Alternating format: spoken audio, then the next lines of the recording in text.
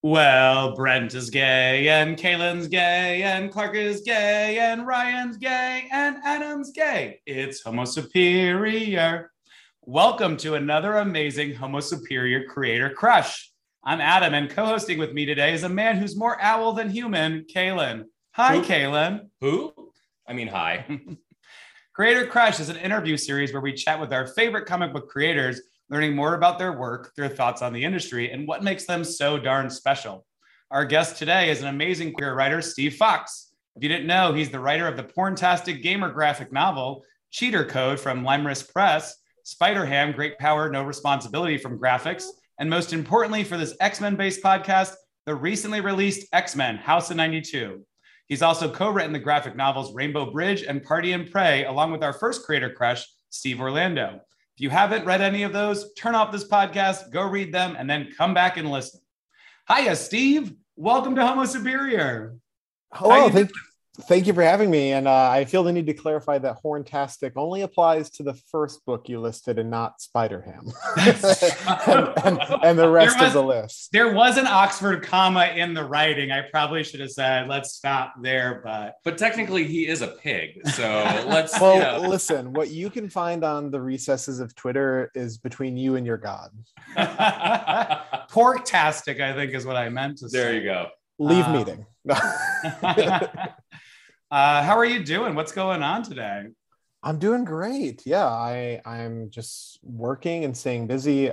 Steve Orlando and I were just in Annapolis, Maryland for a signing at Third Eye, which is a wonderful shop, one of the nicest I've ever been to.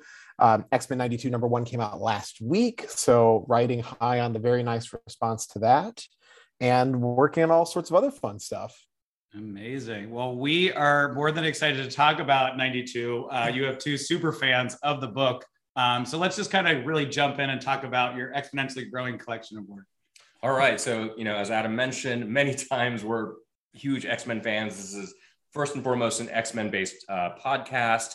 So what drew you to set the story within the animated series continuity? Well, so that's how it came to me, because as you know, it's the 30th anniversary of X-Men 92 this year. The last X-Men 92 series they did with Chris Sims and Chad Bowers writing, and I think Scott Koblish and a couple other people drawing it, was out for the 25th anniversary. So, they like to revisit this series every once in a while. It was a big deal. It certainly helped get me into comics as a kid. And I was just extremely grateful to get asked to do this, especially when Jordan. So the mandate was not to do House of X to adapt this era, right. But Jordan had the offhand idea of, wouldn't it be wild to try to make that fit? Because one of the very fun things about X-Men the Animated Series, and one of the reasons I think it was such a great gateway to the comics, is that it directly adapted a lot of classic storylines. And the way it did that was by fitting characters who were popular in 1992 into storylines they didn't always play a role in. Obviously Gambit and Jubilee were not around for the Dark Phoenix saga, and Bishop wasn't part of Days of Future Past. But I think that's one of the unique charms of the animated series, is that it made it work. And so for a lot of us growing up, by the time we read the Dark Phoenix saga, we were probably expecting these people to show up. So that's how X-Men 92, House of 92, which almost every podcast I've done has read the subtitle differently. I had to literally write it out to introduce you, because I kept thinking Charlie XCX. Yeah. It's been a really ongoing battle for me to not keep thinking House of XCX. Yeah, so that's how House of Charlie XCX came to be. It's an anniversary, it's a celebration, and I'm such a huge fan of every era of the X-Men, and I have so much respect and excitement for the current one that this was really just like an absolute dream opportunity. Well, growing up, did you have a favorite character from the animated series, and why was it Storm?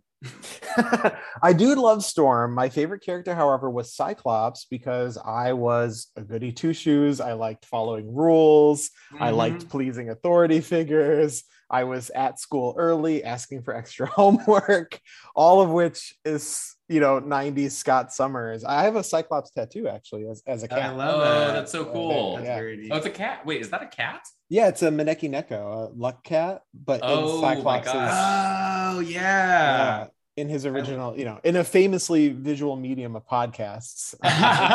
We'll take a picture and put it on. Well, yes. And see, I'm very pro Cyclops too. We actually have this this battle. Well, I don't think it's so much a battle because a lot of people don't like Wolverine on the five of us on our podcast. But in general, I was the same way. Where I was like, Cyclops is just trying to get his job fucking done. Let him come on, guys, listen up.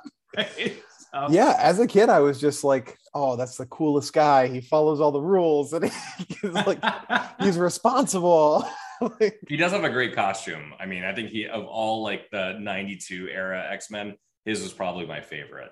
Yeah, I make a rule of not seeking out stuff on Twitter that I'm not tagged in because, I don't need to know. And folks should feel free to express whatever they want. But a Cyclops fan account tagged me in something very positive, and they were like, "Release the hair," because the '90s outfit. For whatever reason, those head socks are just always going to be the coolest thing in the world to me. Gambit, Havoc, Cyclops. Oh yeah. That made a huge impact on me as a kid. Which of course, those don't translate to live action. That's not something that can exist in a cool way in the real world. But that's the beauty of comics, is it doesn't have to. Right. Yeah. So let's get into the first issue. So again, if you haven't read House of 92 issue 1. Turn off this podcast, go read it, then come back. But spoilers, Jubilee is essentially playing the role that Moira McTaggart did in the original House of X Powers of 10. How did you decide that this small babe who loves chili fries would be reincarnated over and over again and remember her past lives? So it goes back to what I was saying earlier, is that part of the fun of the animated series was seeing how they would put characters that were popular then into roles to fill other slots in classic stories. So you might not have Colossus or Nightcrawler or whoever else in, Dark Phoenix Saga on the cartoon, but you have Gambit and Beast, who, didn't play a big role the first time around and stuff like that. So I knew when we started talking about adapting House of X, it can get tricky to 10X, 92, 92. Yeah. So when we started talking about adapting the Krakoan era, it's so recent and it's ongoing. If you want to read House of X by Hickman and everyone else, you can just go out and do that right now. It's not inaccessible. It's not hard to find. Mm-hmm. And for most of us, it's very recent in our memory. So Jordan White, the editor, and I really wanted to make this distinct because it is basically a what if story. It doesn't carry that banner, but this is a what if story rather than a direct Wikipedia entry. If you spend $4 on this comic, I want you to get something that feels familiar, but also surprises you and has new developments that are going to be unique to these 5 issues that Sal and I are doing. When it came time to fill the Moira role, Moira did appear on the animated series, so there's no reason you couldn't have done it the same way. However, that was one of the most entertaining dominoes to knock down to start setting up a distinct story. And also we settled on Jubilee. We talked about a couple different characters, and Jubilee, once we started talking about her, really felt like the most exciting one because she's so tied to the 90s. A great thing about the X-Men, and one of the reasons I think the franchise has always been so popular, is that they almost always have a point of view character for younger readers, whether that's Kitty Pryde, Jubilee, Marrow, Pixie, Armor, it goes on and on. And most of those characters have had multiple lives. They've had revivals, especially Kate Pryde. Jubilee, because she's so tied to that mall rat vibe, because she's tied to, a yellow jacket and roller skates and these one-liners, I think a lot of people kind of have her frozen in the 90s in her memory, in their memories. So it was both a way to celebrate her, make her cool and central to the plot, and pick someone who is really emblematic of the cartoon and of that era. You cannot get more 90s than Jubilee unless it had been, Adam X when you got to that page. Introduced for the first time in a, yeah. Yeah. And I think the reaction to that would have been who from a lot of people. So we would have loved it, but yes. You and about 5 other people. Yeah. Yeah. Well, yeah, no, you're definitely hitting the nail on. Like I'm one of the persons that started on the cartoon show. So I was definitely like going back to reread comics or see events actually happening. I'm like, wait, who was involved and what happened? That's not what happened on the cartoon show. I thought it was the exact same thing. So I definitely would have been one of those to be what was going on. So you already kind of alluded to this, but I do have to ask, one of our listeners, Dave, the Comic Book Herald, wants to know, were there any other characters? Like, obviously you said there were, but like, could you give us a sense of who they were and why they might have been chosen? Well, and maybe this is pulling back the curtain a little too much, but I'm not the first one to say it. The version of Morph who appears on the show is legally distinct from the version in the comics. Mm-hmm. So we talked a lot about Morph and we got pretty excited about that possibility, but ultimately that's not a character Marvel Comics is currently using. And it would have had to be like the Exiles Morph or Changeling. Mm-hmm. And at that point, you're really getting far afield from the animated series. So it said who? Yeah, I know. I mean, talk about a who. But this is something Chris Sims talked about when they did X-Men 92, is that, Morph that version of Morph in that outfit with that attitude is a creation of the TV show. Mm-hmm. So that was really the main other one. And we talked about some wilder possibilities, about it being President Kelly, because that would have been similar to like the Moira gag. Mm-hmm. Or I mentioned Strife because Strife is so 90s and wild.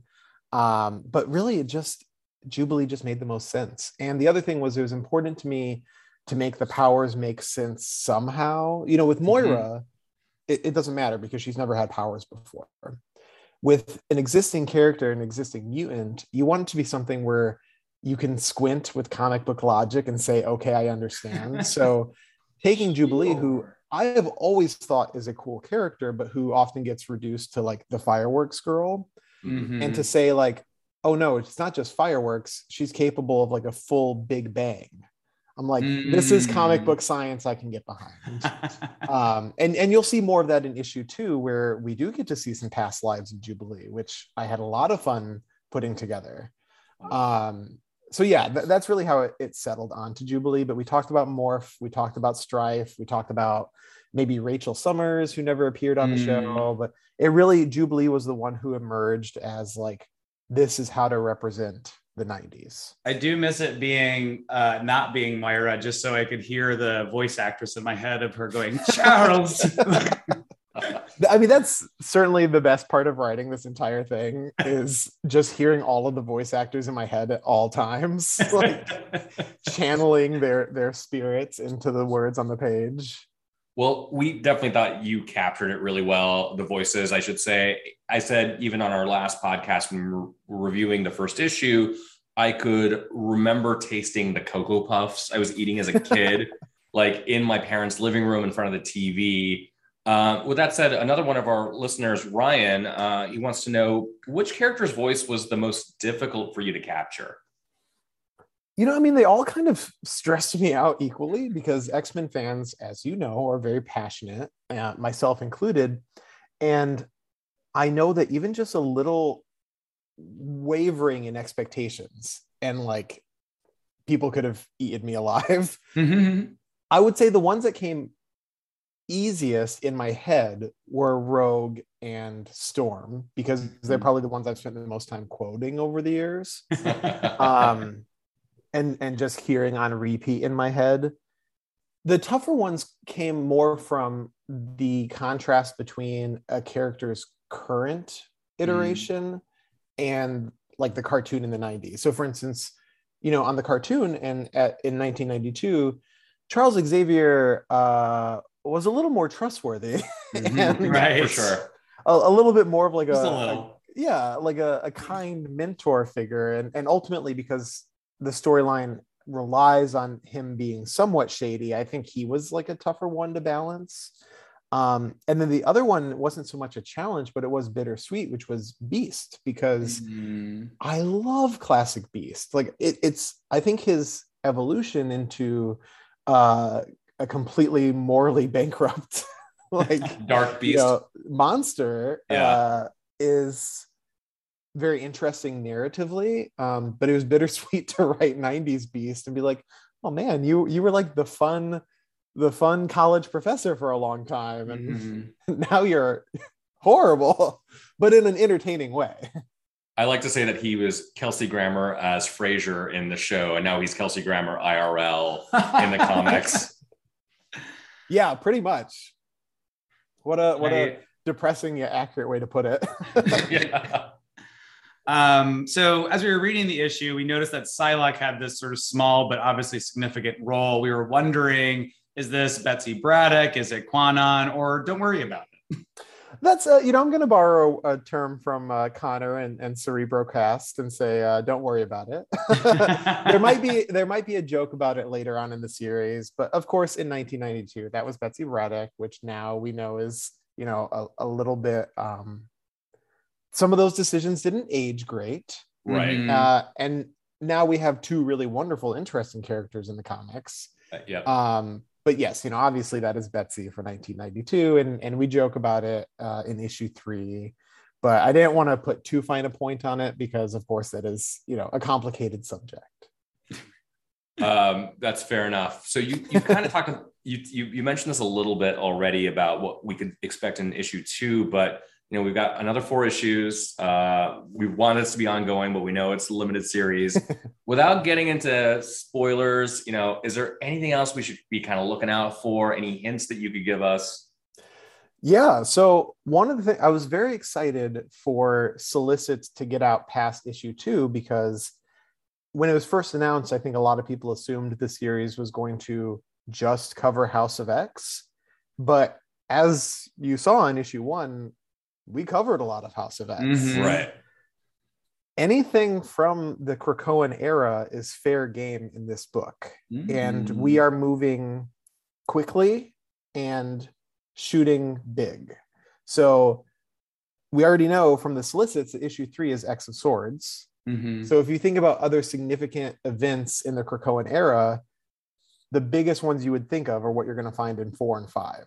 Oh, I can't wait. Very exciting.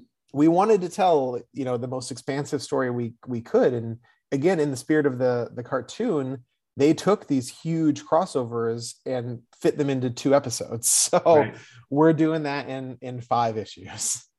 I love it. Love it. And actually, I counted the other day, and over the course of the series, Salva Espin will have drawn over 160 different Marvel characters. Oh my gosh. Wow. Because we wanted to fit everybody on, even if it's just in the background, to see those 90s costumes, see those distinct looks, and really, celebrate this era. And thanks so much for mentioning Salva Espin, because we love the art too. It's evocative of the cartoon, but it's got its own style. It's dynamic.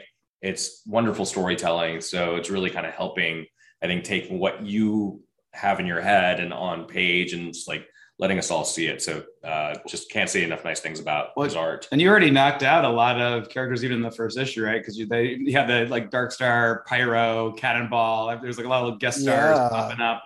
I think that was Karma potentially, right? In the green. Yeah. Okay. Great. Yeah. Nailed that. We had a question on our podcast to who it might have been. Looking forward to counting down the other 160. Yeah. Well, the data page that follows explains who those 5 are, but I do know that some of those faces are less familiar. And so Karma is a good example. That outfit, more than likely, you're not going to see it in the 616 anymore. It's a little, questionable, but it's so of the era. So one of the fun things was pulling these outfits that existed in the late 80s and early 90s, and specifically outfits that appeared on the TV show. Karma's in the background of one episode, and that's what she's wearing. So the fun thing about the Krakoan era is that they can pull costumes from anywhere. So to make this Krakoa feel distinct, it was really helpful to be able to pull the costumes you're just never going to see again. like Right. like Sunfire and his armor shows up in the next issue and stuff like that. It was a lot of fun to find those. And did you have a creative direction to make sure the opening and closing of the book looked like Saved by the Bell art, or was that? Yeah. So, and in fact, I did put Saved by the Bell screenshots into the Word document. The Love it. design team went way above and beyond, because when I found out I was going to get to do data pages, I told Jordan, what if we, it would be cool if we could try to make them look 90s. But I was also prepared for like, oh, we don't have the time or budget or whatever. Mm-hmm. You get black text on a white page. That would have been fine.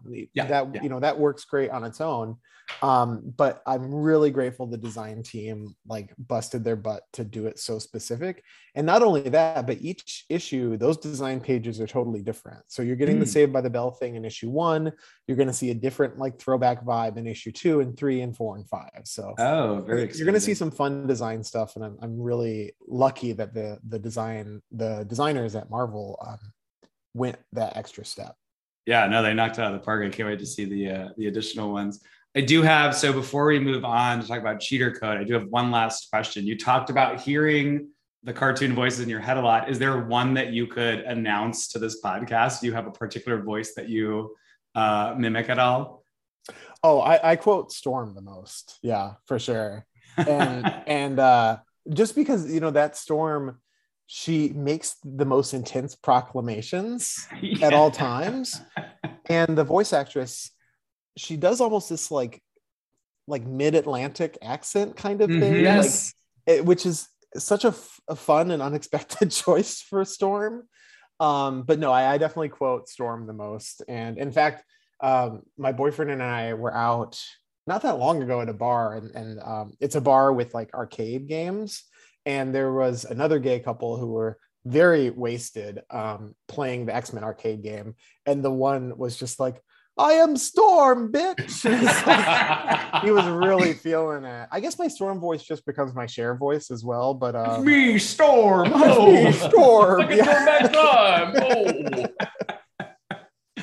I love that. We do a lot of Ryan Kroll's another guy on the podcast. We do Rogue a lot, and we always reference the one where she tries to steal Juggernaut's power after they get his helmet off. And then she's like, don't worry, I've got it, sugar. And then she goes, wah!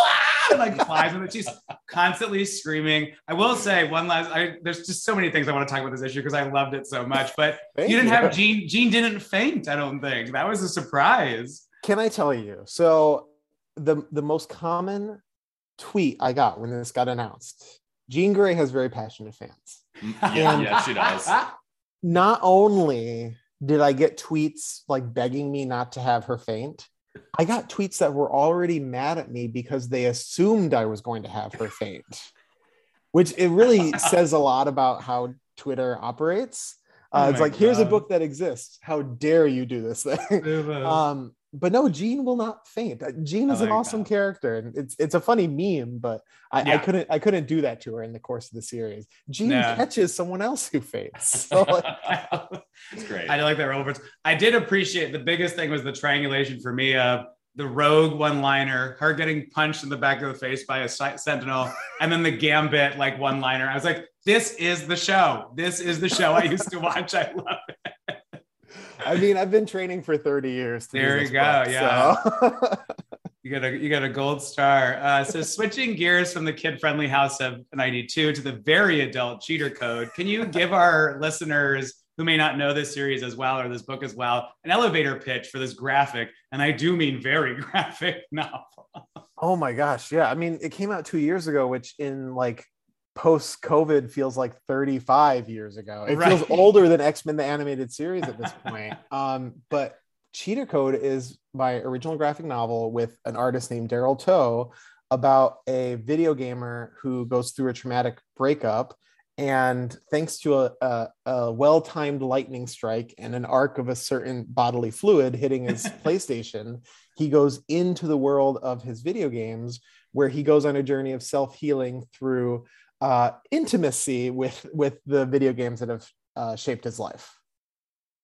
So you take Ken, by the way, Adam and I both love this series very much. And Thank I was you. not expecting full-on penetration in the first 2 pages. I mean, but not mad.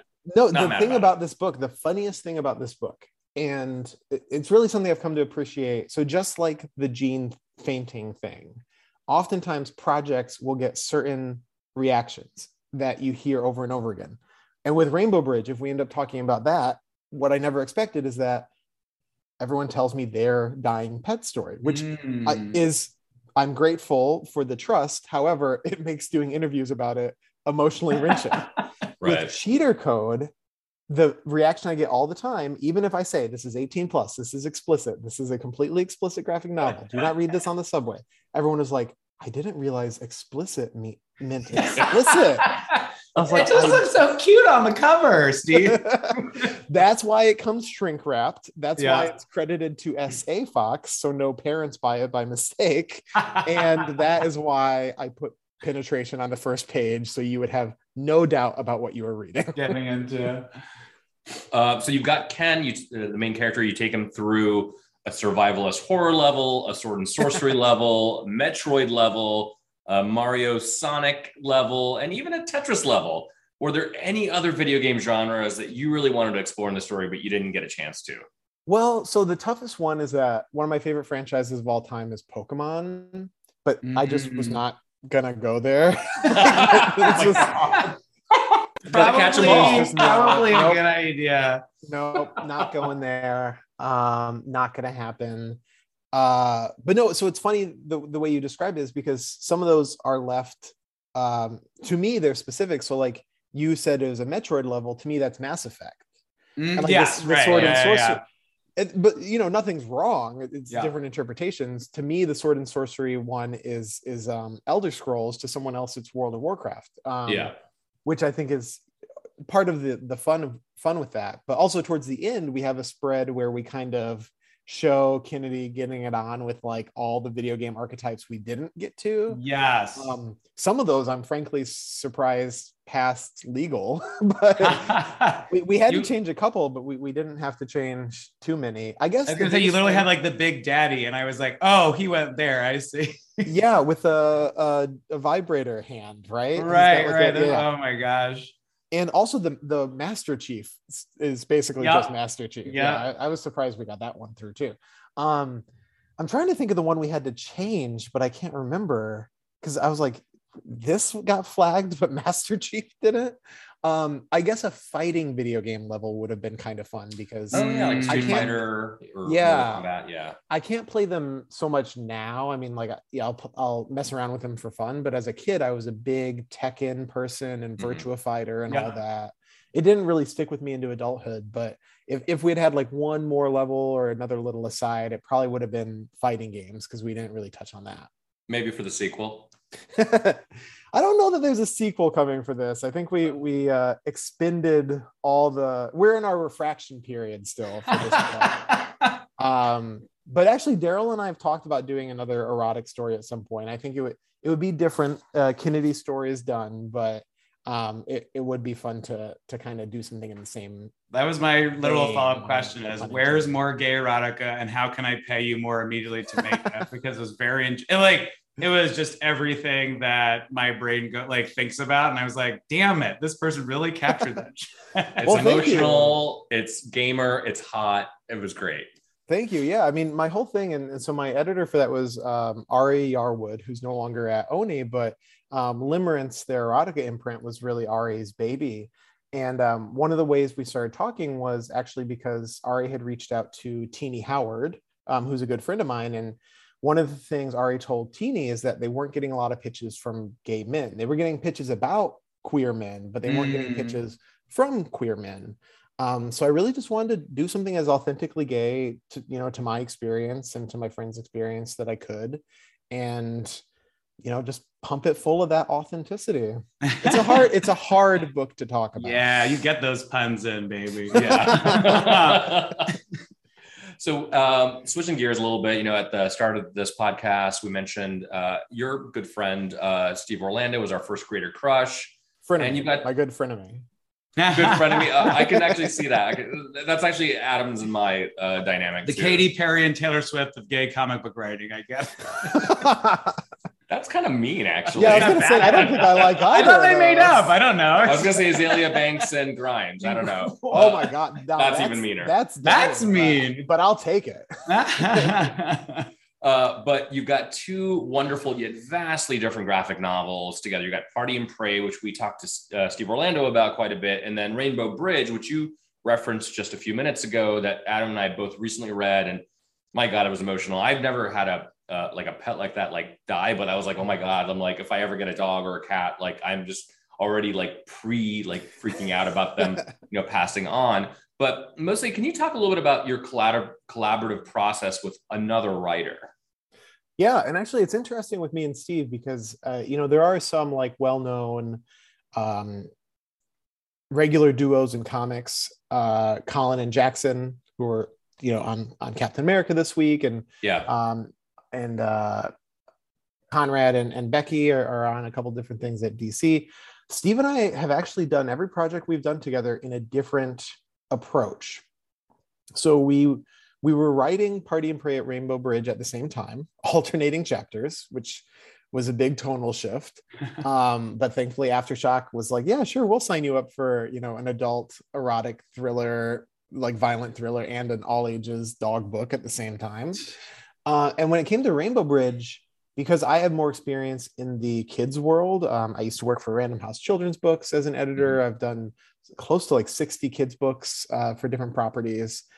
I took the lead more on Rainbow Bridge, and Steve took the lead more on Party and Pray because he had more experience with adult comics at the time. But we have a very close collaboration because we're good friends. And also Steve has collaborated with quite a few writers, Philip Kennedy Johnson and Vita and all sorts of folks. So he's pretty practiced at it, but it's a nice process. We beat out the story together. Well, I'm glad we're not talking about Cheater Code. Hey, we moved on from Cheater Code, Steve. Come on. Yeah. Yeah. Quick vomit break for saying that in relation to Steve Orlando. But we break the story together, and then it really depends on the project. Yeah. So on Rainbow Bridge, I went away and I wrote it, and then Steve, took kind of the second eye and did a pass on it. Party and Pray, Steve did the panel breakdown, and then I did the dialogue. So it can go very differently. And the next project we're doing together, which we spent some of this weekend figuring out, and we just got an offer on last week, we'll probably write in a completely different method. Can't wait to read that when that happens. But you've got a lot of, we've talked a lot of your content, and it's pretty diverse. You've got sweet, scary, happy, dirty, as we've talked about. Is there a specific genre or style of tone that you prefer the most? Yeah, I mean, I guess even before I had a lot of published work under it, I always considered horror my home.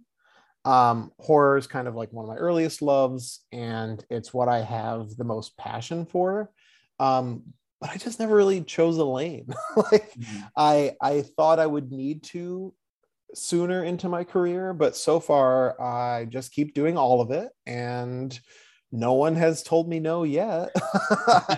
I have a very adult horror project coming out next year, a creator-owned comic. I have a middle grade novel coming out this year, so I'm still just really I did a My Little Pony book last month, an early reader, so I'm kind of just still doing all of it. That's the fun of writing to me, is switching lanes and doing these very different things. If lightsabered ahead, I had to choose, I would probably say leave me in the horror world. That's where I would want to explore the most and spend the most time in. I do Razor Blades, the horror magazine with James Tynan. That hardcover is coming out this summer. And like I said, I have more horror around the corner next year. So if I had to choose, that would be the one. It's great. Well, and we did get a chance to read Night Train, which was, really fun, really interesting, very creepy sort of look. I'd like to consider myself as Homo Superior's resident horror expert, but I think it's because nobody else watches horror really. But you've really contributed to these anthologies, both as a writer and, as you said, as an editor. of these two jobs, is there really one you more prefer? We're giving a lot of either or questions right now. We're making you decide, but as you with going down that hard bridge, but just talking about editing and writing, do you find love on one side more than the other? No, I mean, I like both. Like, again, my whole career has kind of been defined by like not choosing. Yeah. But of course, I like the freedom that comes with being a writer and getting to build something from the ground up. But I do find my experiences as an editor to be really additive to my experience as a writer. I'm the editor of Department of Truth at Image Comics. And I like to say that, my job as an editor is not to, because it can be tricky if you're doing both, right? Because your job as an editor is not to tell your creators how you would write the book. And especially in the instance of something like Department of Truth, James knows how to write comic books. I'm not going to overrule that. My job is to bring out the best version of the story that James and Martin and Aditya are trying to tell. So on something like Razor Blades, my editorial duties varied a lot depending on the team. In some instances, I was working from pitch all the way through to final art to really help these creators refine their vision for a story. In others, it was more about finding someone James and I really admired and saying, hey, do you want to do something?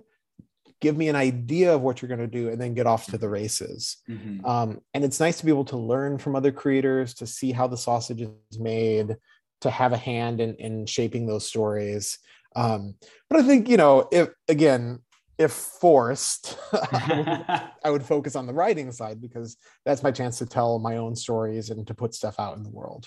Got it. Well, yeah, and kind of doubling down on Night Train. What did that guy find on the train? I need to know, Steve. Well, that's the point, right? You leave it open-ended. One of my favorite things about short stories and why I was really glad that TKO committed to those and why I loved working on Razor Blades so much is that you can have a vague ending in a short story. You can have something open-ended. If you ask a reader to commit to 400 pages and then you end it on a question, you're going to have a lot of unhappy readers. Or, very similar to Night Train. Night Train is a dark story. It's not, there's no triumph over trauma or badness or, the negative things in life.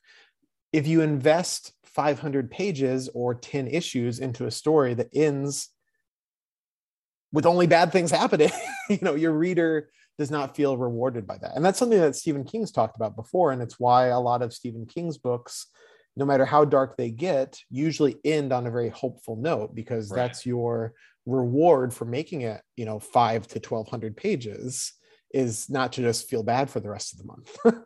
Yeah, no, and I do. Night Train gave me very good vibes around like sort of scary stories to tell in the dark. Like you're right, the sort of short story open-endedness of just the what could happen next. Do you have a particular favorite horror movie, book, comic? Oh man, I mean, or one of your favorites. I know we always play this game, and then everyone's always like, "Oh no." No, it's tough. I mean, so my favorite movie of all time is Alien, followed very closely by Texas Chainsaw Massacre, and those are popular answers, but they're popular for a reason. Those are very big for me. When it comes to prose, the horror author that opened the door for me was Clive Barker. So Books of Blood, when I was a kid, I was very scared of horror. I liked vaguely spooky things. I thought the Universal monsters were cool. I liked Halloween, but I was very easily scared. I did not watch scary movies until I was 12 or 13 and I read Books of Blood. And that's Barker's first big short story collections. That really changed me. And especially seeing a queer man doing these very unabashedly queer stories, that was so eye-opening at 13. And I think it's very formative to how I view existing as a queer creator in the world,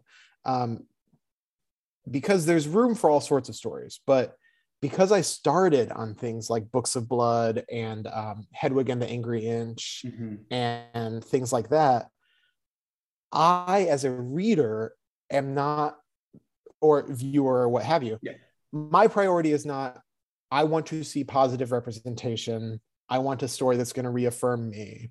My priority is, I want to see queer people in all their multifaceted, good, bad, ugly, disturbed, whatever. And I mean, it sounds condescending, but sometimes I talk about it with other friends. Like, I think there's kind of like queer 101, and that's very useful and that's very needed. But I was on 102 by the time I was 15. Yeah. And that's not a good thing or a bad thing. It's just because of what I was exposed to when I was younger. My parents really let me guide my own media education. Like, no one was looking over my shoulder. I remember like a Borders Books guy, an employee, trying to tell my dad that The Authority was not appropriate for me. And my dad was like, well, he can make his own decisions. So like, I'm a 13-year-old reading The Authority, and maybe that's a little young, but it helped open my eyes to other sorts of things. So that makes a lot of sense. Did you watch the new Texas Chainsaw on Netflix? Yeah, it's one of the worst things I've ever seen. Normally, out of professional courtesy, I would not criticize another creative. Right. It was the worst thing I've ever seen, and everyone involved should be barred from making movies. But Sally came back for all of 5 minutes. Don't forget. Listen, that actress was a good choice. Yeah. Everything that happened with the character was a bad choice. Yeah. So, we've collectively in the podcast have been consuming comics, at least for me, since the 80s. I'm the old man of the bunch. You've been in the industry for a while. So let's just all proclaim that we're all subject matter experts and equally famous and important. Just kidding there. But, giving you a crystal ball, what do you predict is going to happen in the comic industry over the next few years? Oh my gosh. Okay. Well, that's big time question. This is the business stuff. What a simple question. I would say I actually feel the least confident that I know than I have in years. And I think that's due to a multitude of factors. If you had asked me that question 5 years ago, I would probably say something about digital. I would say something about web comics. I would say something about moving beyond print.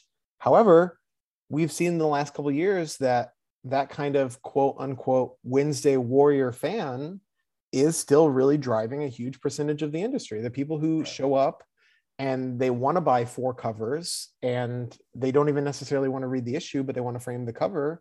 Right. That person is still doing a lot to keep us going and to keep people interested.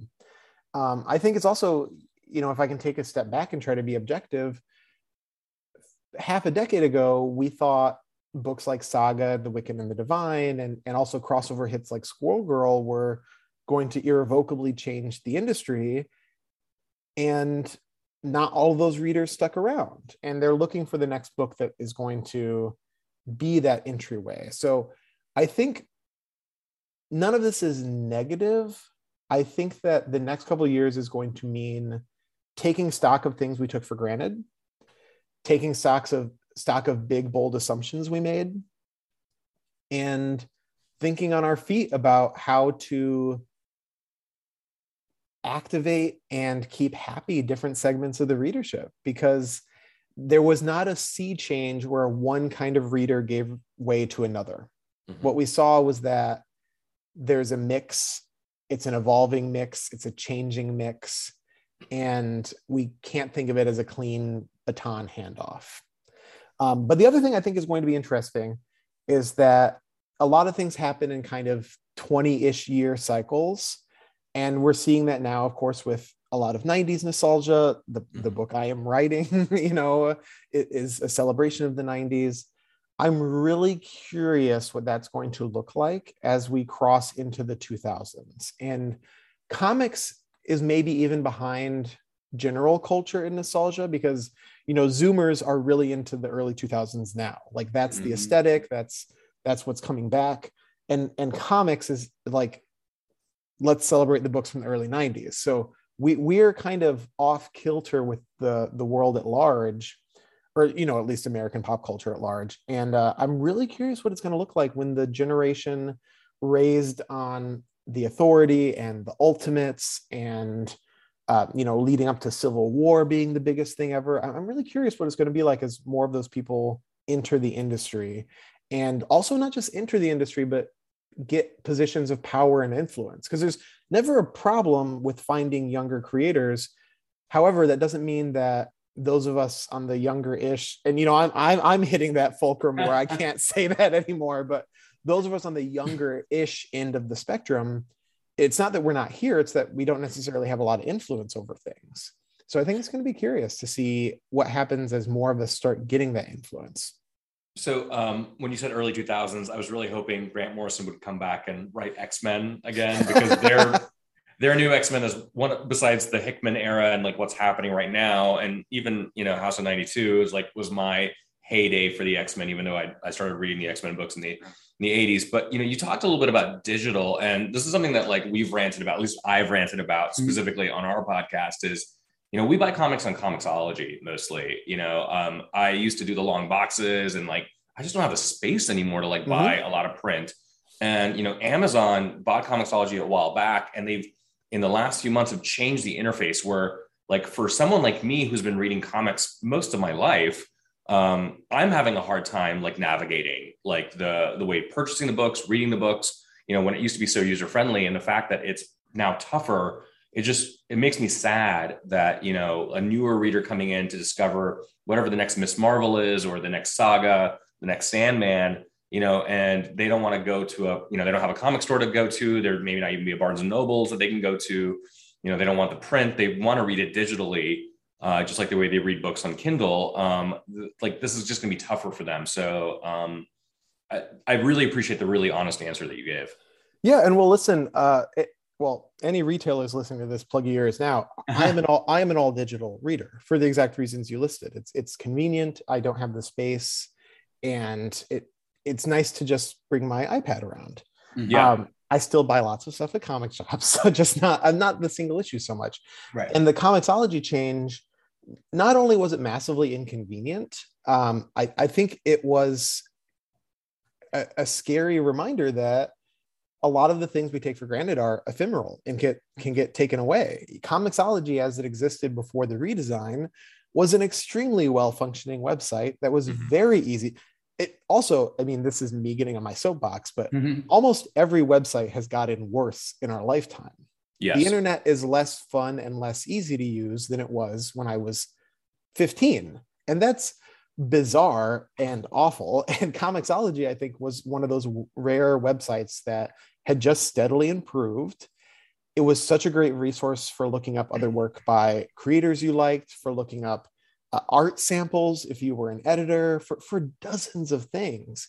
And to have that get pulled out from under us overnight was a reminder, like, oh, that can go away. Like, this can go away. Things that we think are taking us the next step can go away at any time. So I do think that was chilling.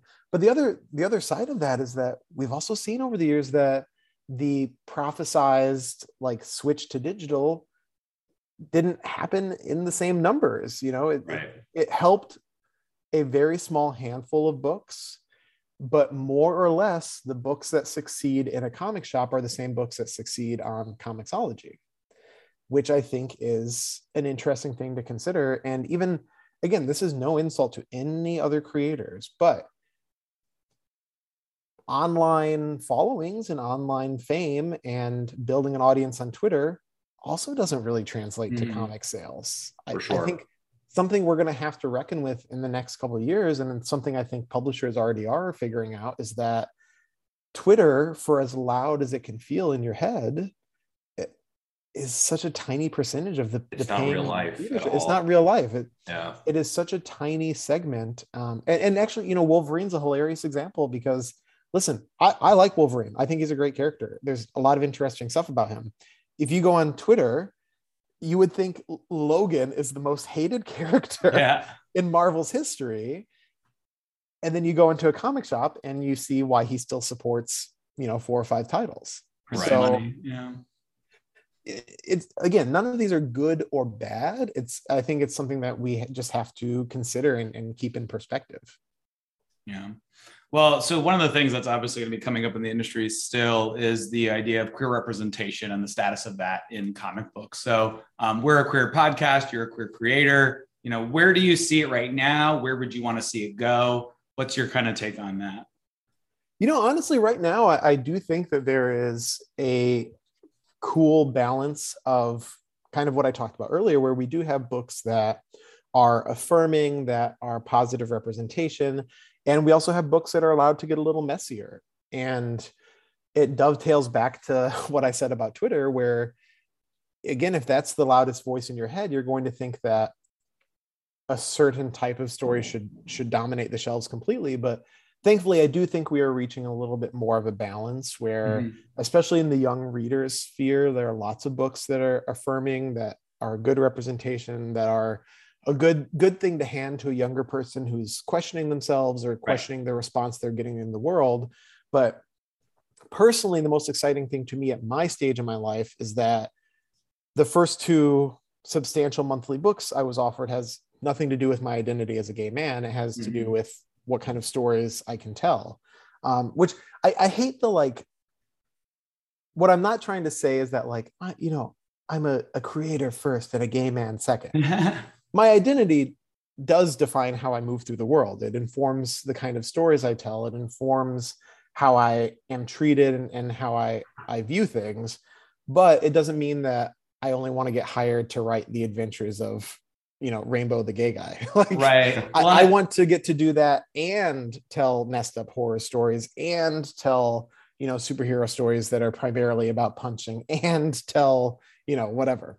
Well, I think you're really spot on. I think you said earlier around like the 101, 102 kind of culture, in the sense that, like, yes, those are inherently extremely necessary and will always be necessary, especially while there's such sort of like real life social justice issues and imbalances in the world. But at the same time, in terms of what equality or equity looks like, and I think to your point is being able to actually be able to tell any story you want as a queer creator and not just have to tell, that standard story to make sure that everybody has that journey. Because sooner or later, most people are going to graduate, and people keep up. And like we were just talking about with the industry, wanting to go into and grow this industry, we want to have more and more people so they can go deeper and deeper into comics, rather than just saying, well, this is the same story I read 10 years ago kind of situation.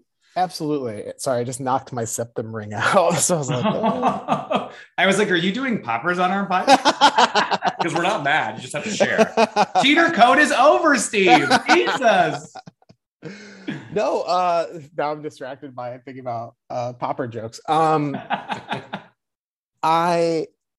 So what you said is dead on, is that if the only stories you're offering to an audience are the on-ramp stories, then eventually you just have a pileup because there's nowhere else to go. Like, and that's why I say, when I say 101 or 102, it's not meant to be condescending or to say one is better than the other.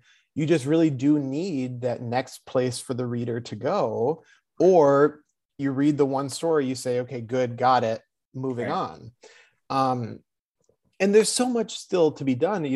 I can speak to my perspective as a gay man. However, if you want to talk about trans creators in the industry, or gender nonconforming, or even the DC just announced that Connor Hawke is going to be confirmed asexual, and Ted and Ro, who are doing that story, got a wonderful response and a lot of unnecessary hate. So it's certainly not like we haven't. We made it. Put this. Yeah, right. There's no mission accomplished there, but I do think that we are seeing a very cool, multifaceted effort.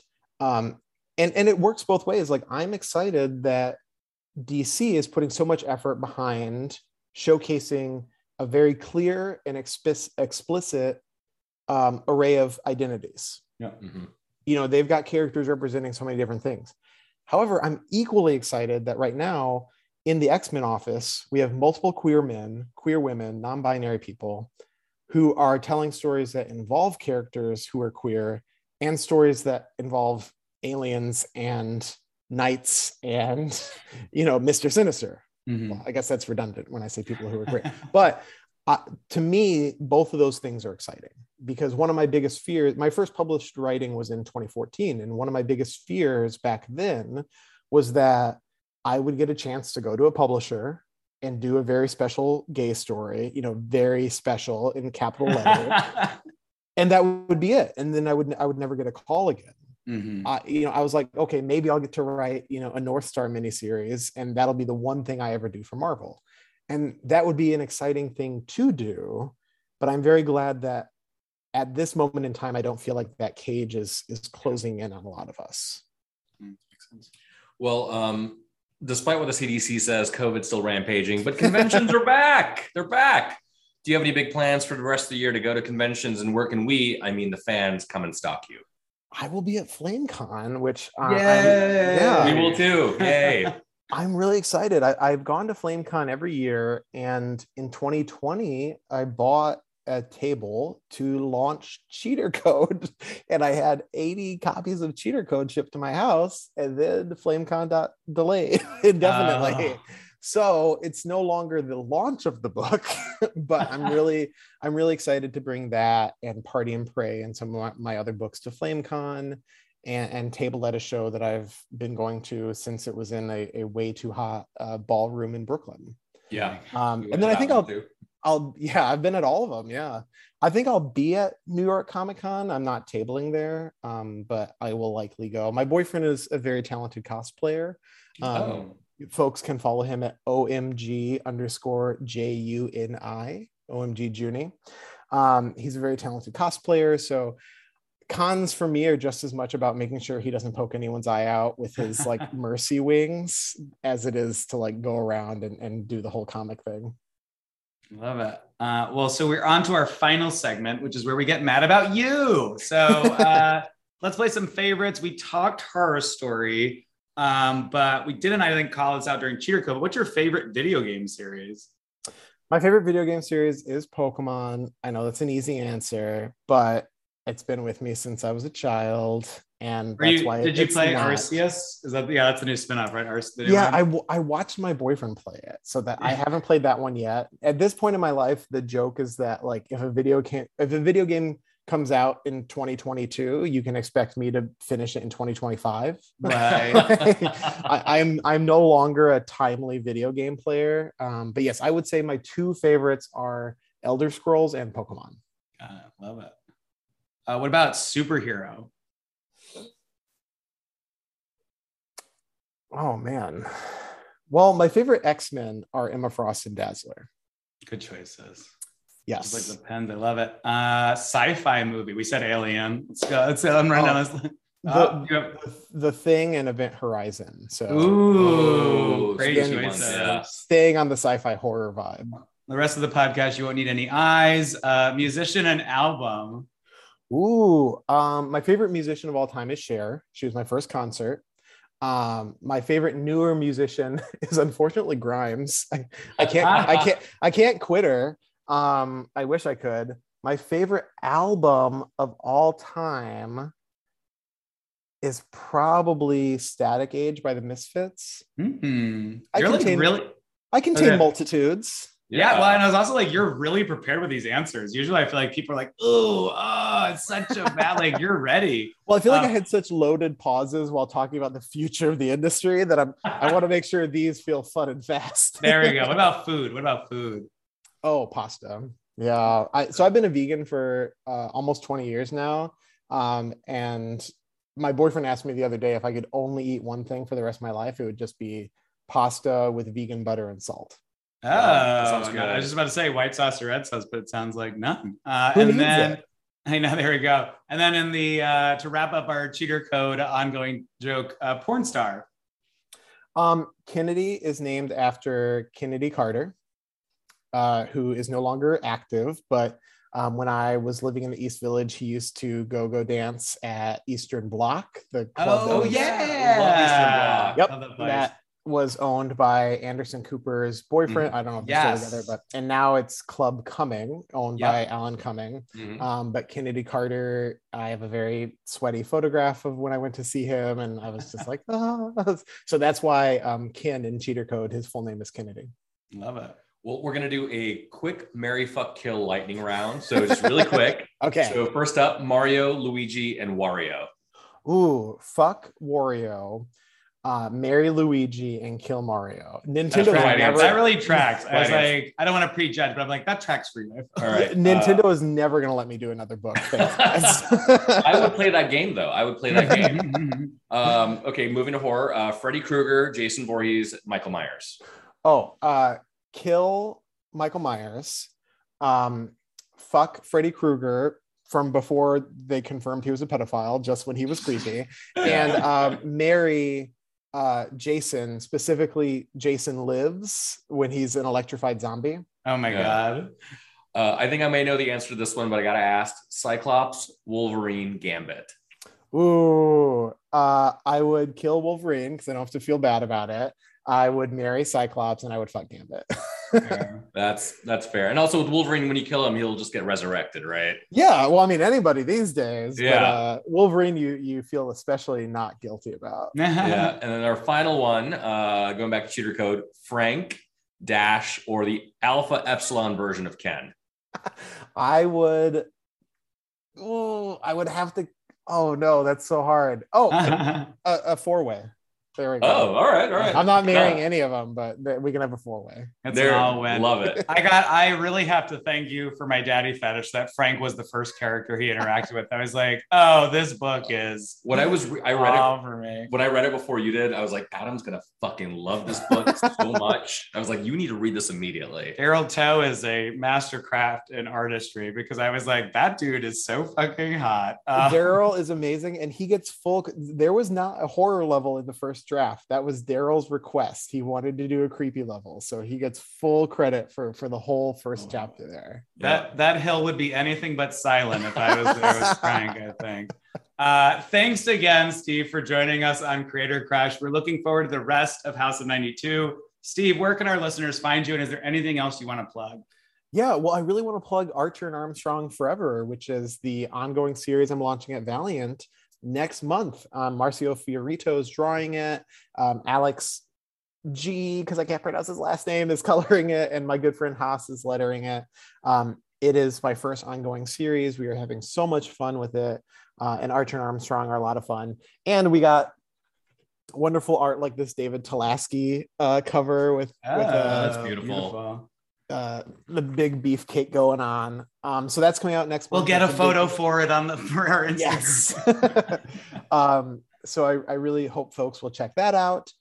This summer, the second volume of Spider-Ham comes out from Scholastic, which I do with Shadia Amin. It's very goofy. I have completely run out of pig puns. I've used them all. And then, the rest of X-Men. I have some other fun stuff coming up, maybe at Marvel, who knows, but I can't talk about it just yet. So I hope folks check out the rest of X-Men 92. It only gets wilder from the first issue. The Jubilee reveal is nothing compared to what's coming. Well, I'm glad you mentioned Archer and Armstrong because I was a big Valiant head for a while and then I kind of dropped off. So this is a great reason for me to get back into reading Valiant.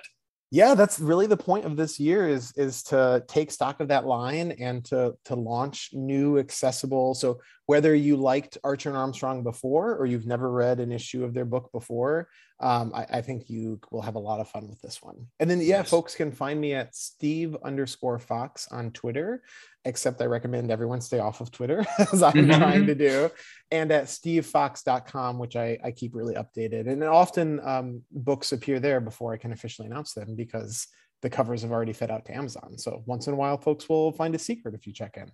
Ooh, nice. Love it. As for us, we're on Twitter at Homo Superior X and Instagram at Homo Superior Podcast. If there are other great writers, artists, and all things nerd culturistas you'd like to hear us chat with, make sure to slide into our DMs. We've been Homo Superior. Thanks so much for listening.